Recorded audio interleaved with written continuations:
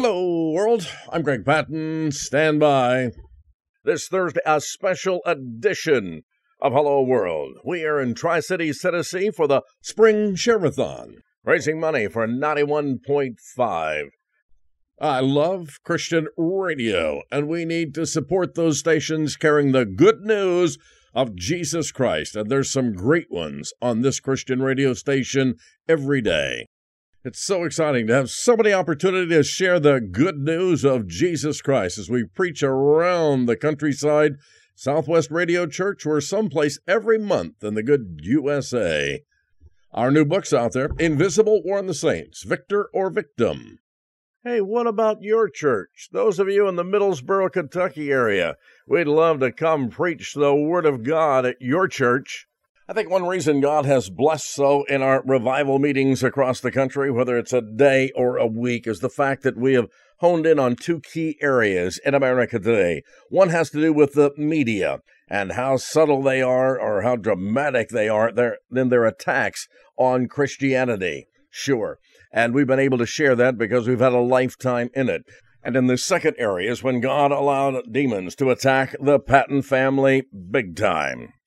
My, oh my, it turned our world upside down, wanted to know what the Word of God had to say and how they can attack us. God has blessed in a mighty way. We have seen great responses. One call recently from Tennessee said their whole area, church and area, had been changed as a result of that Spirit World message delivered. Enough said. Get in touch, my friend. GregPatton.com. GregPatton.com. GregPatten.com. What in the world? The latest from the new America. Women are increasingly opting out of heterosexuality because it's the bedrock of their global oppression. That's from NBC News, a bizarre opinion piece last week. Men need heterosexuality to maintain their social dominance over women. So says Marcy Bianco for the NBC News website. And women, on the other hand, are increasingly realizing not only that they don't need heterosexuality, but that it's also often the bedrock of their global oppression. Are you Yep, I've been to Moronville today.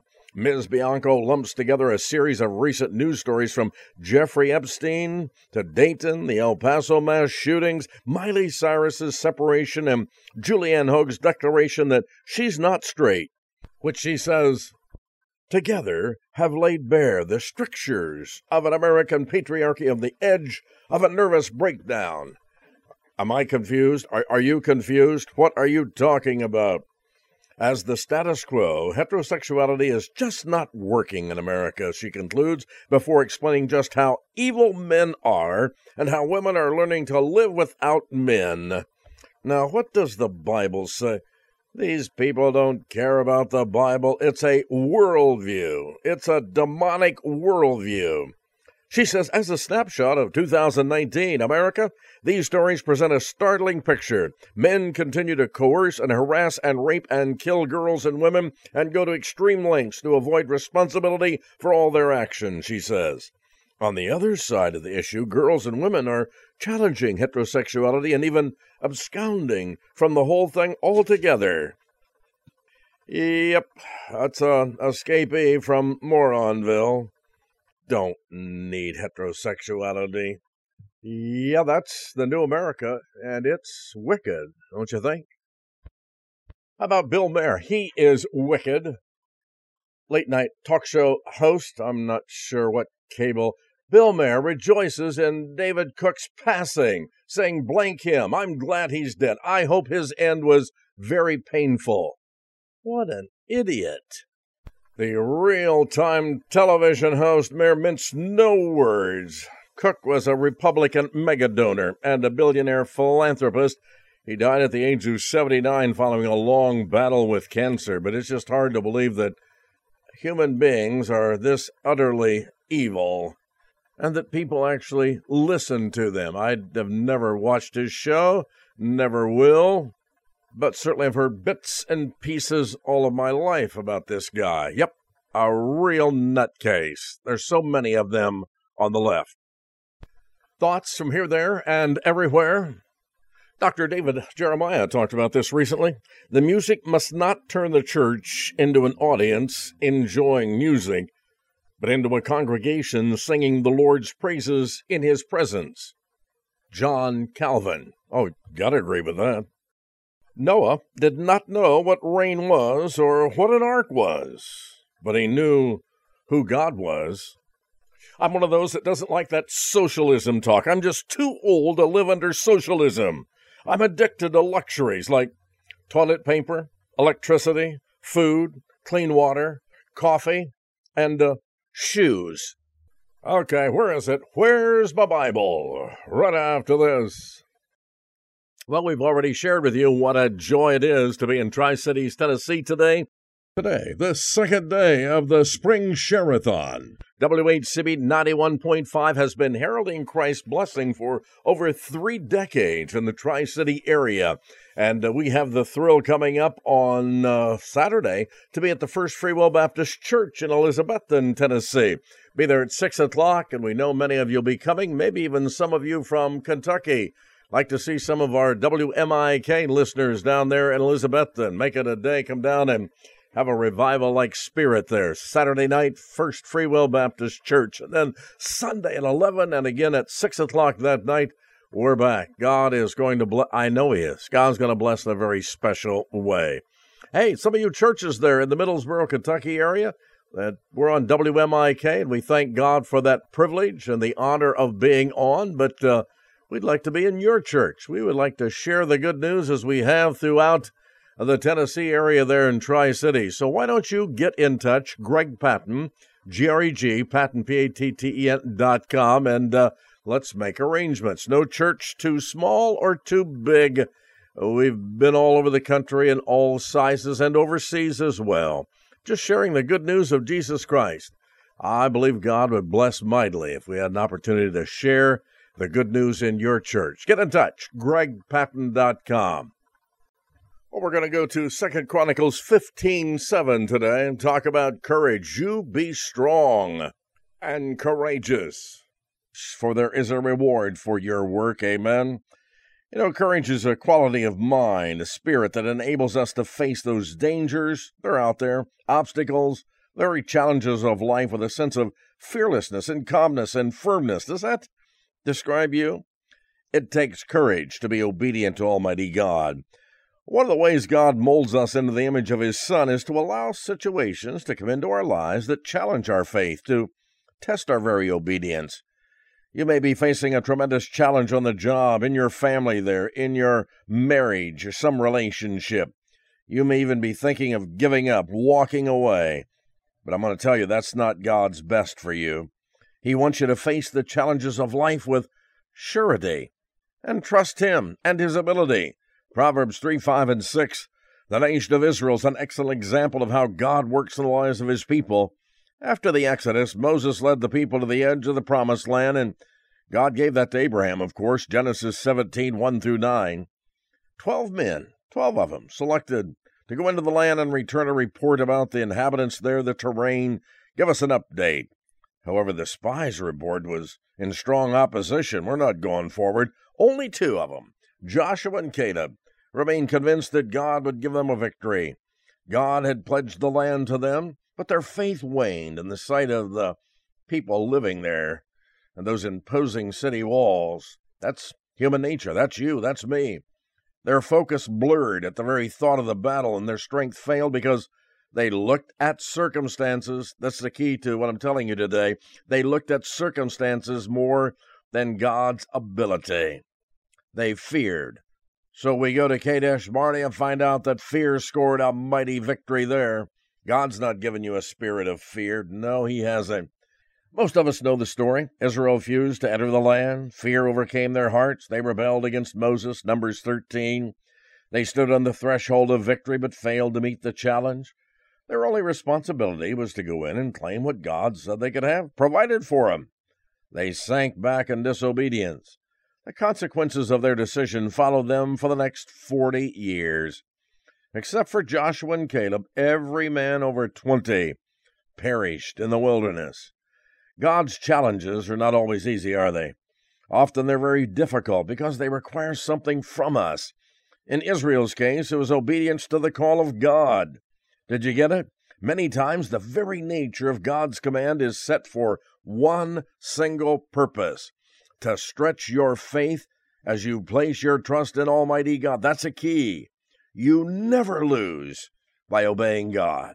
You never win by disobeying God. I remember running out of the locker room at our home basketball games there in Roanoke, Indiana. There it was, a little plaque over the door: winners never quit. Quitters never win. The key to an overcoming faith is found in the first chapter of Joshua, as God addresses the people through his servant Joshua. Every place on which the sole of your foot treads, I have given to you, just as I spoke to Moses, from the wilderness and this Lebanon, even as far as the great river, the river Euphrates, all of the land of the Hittites, and as far as the great sea toward the setting of the sun, will be your territory. No man will be able to stand before you all the days of your life. Just as I have been with Moses, I will be with you. I will not fail you or forsake you. Be strong, courageous, for you shall give this people possession of the land which I swore to their fathers to give them. Only be strong and very courageous. Be careful to do all according to the law which Moses, my servant, commanded you. Do not turn it to the right or to the left, so that you may have success wherever you go. And this book of the law shall not depart out of your mouth, but you shall meditate on it day and night. What good advice for you and me today. Meditate on it day and night, you betcha, so that you may be careful to do according to all that's written in it. For then you will make your way prosperous, and then you will have success. Have I not commanded you, is the question? Be strong and courageous. Do not tremble or be dismayed, for the Lord your God is with you wherever you go. Oh, this is so good and so exciting. The secret of their ability to meet the challenge was learning to focus on God and His Word, not on circumstances. When I talk about my demon message, I say focus on God, glance at the devil now and then. The inhabitants of the land were still Israel's bitter enemies. They were just as strong and vicious as they were 40 years before. However, this time, God's people refused to bow to that fear and cross the Jordan River and obtain God's inheritance. The Christian walk today, my friend, is more than lip service. Talk is cheap. If you're willing to allow God to work in your life, then He will enable you to face whatever problem fearlessly, boldly, bravely, calmly, and victoriously, with great victory in Jesus. When you only focus on the challenge, what's going on, you then begin to falter, my friend. Ask questions like, can I really do this? What's going to happen if I fail? Will I be able to make it through? God never wants you to be careless in your actions. He does, however, call you to trust Him and His ability. And when we realize the full scope of the challenge that faced Israel, we discover their deep need for faith in God. What's that thing going on you're facing in your life today? Financial? Or does it have something to do with your children? Maybe your husband or wife? Maybe an in-law? Whatever it is, remember, human wisdom is not the answer.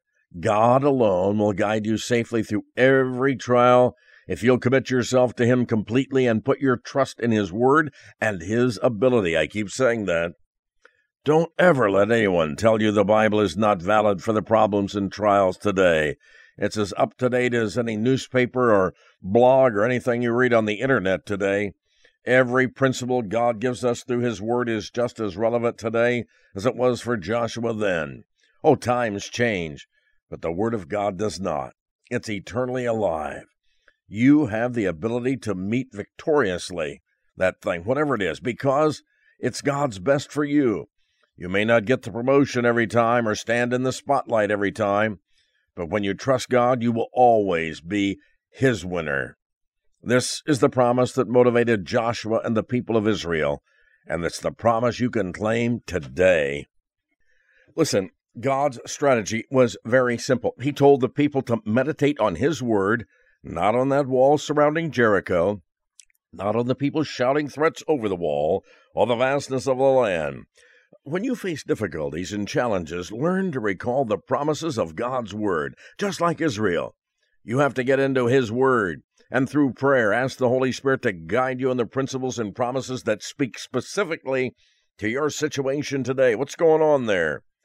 On the eve of the battle, Joshua sensed the presence of someone behind him. He turned to see a man unlike any man he had ever seen before. Joshua 5, Joshua 6. In Joshua's moment of deepest need, God himself came to him. The warrior that met with Joshua to go over the details of the battle was the Lord Jesus Christ. He's the same warrior that will meet with you today if you will make yourself available to him. Perhaps you have a difficult decision to make, one that could change your life forever. Everything within you says trust God and obey him. The one thing you can count on is the same thing that fed the faith and the courage of Joshua. God will never fail you. He will always lead you to personal spiritual growth and increased faith. Are you willing to step out in obedience today? Meet whatever God has allowed to challenge your life. Trust him for the outcome. Tell the Lord that you will follow him in obedience. Ask him for his will and that it be very clear to you. And here's the key. He may choose to speak through a friend today, a passage of Scripture, someone on the radio, or directly to your heart. When you answer his call in obedience, he will always respond with a blessing.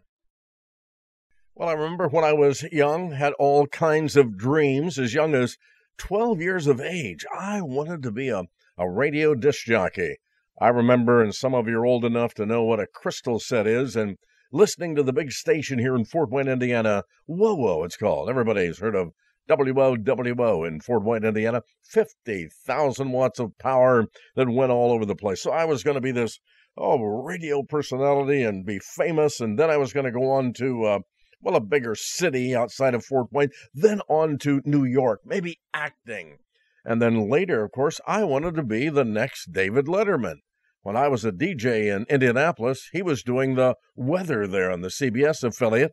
So I had those big dreams. How about you when you were a kid?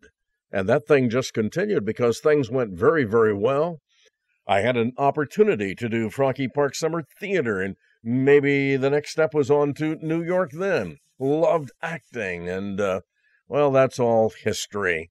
I had a lot of plans, right up until I met Jesus Christ in 1973. Oh, everything changed then. What's the purpose of it all? What do you see as the purpose of your life, my friend? Many people would say their purpose is to enjoy living and perhaps to be good to other people. Others might feel they have some mission to fulfill. Some people have such difficult circumstances that they see survival as the main goal, just making it day to day. Tragically, far too many people live without any real purpose in life, and what they accomplish has no lasting value whatsoever. Isn't that sad? Ask the same question of a believer who understands what the Christian life is all about, and the answer will be this: I'm living to fulfill God's plan for my life. Think about how God has invested in you. He has bestowed each one of us, his children, with specialized abilities and talents, so that he can work in and through us to affect others and to deepen our relationship with him. Isn't that great? He has a plan for every believer. When we discover what that is, we no longer waste time or effort or finances. We begin to live a life with a very clear and specific purpose. You got it? The Lord wants us to make a powerful impact on people around us. In the 5th chapter of the book of Matthew, he gives us the mandate. We are to be the salt of the earth and the light of the world. Verses 13 and 14 there. What are the properties of salt? Not only does it flavor, preserve, and penetrate, but it affects everything it touches. The one thing that can ruin its flavor is the presence of impurities. In a similar way, our saltiness, namely our impact, our influence in this old world, is diminished when we sin, which can cause our life to become tasteless and powerless and, of course, ineffective. And the Word of God also tells us to be light.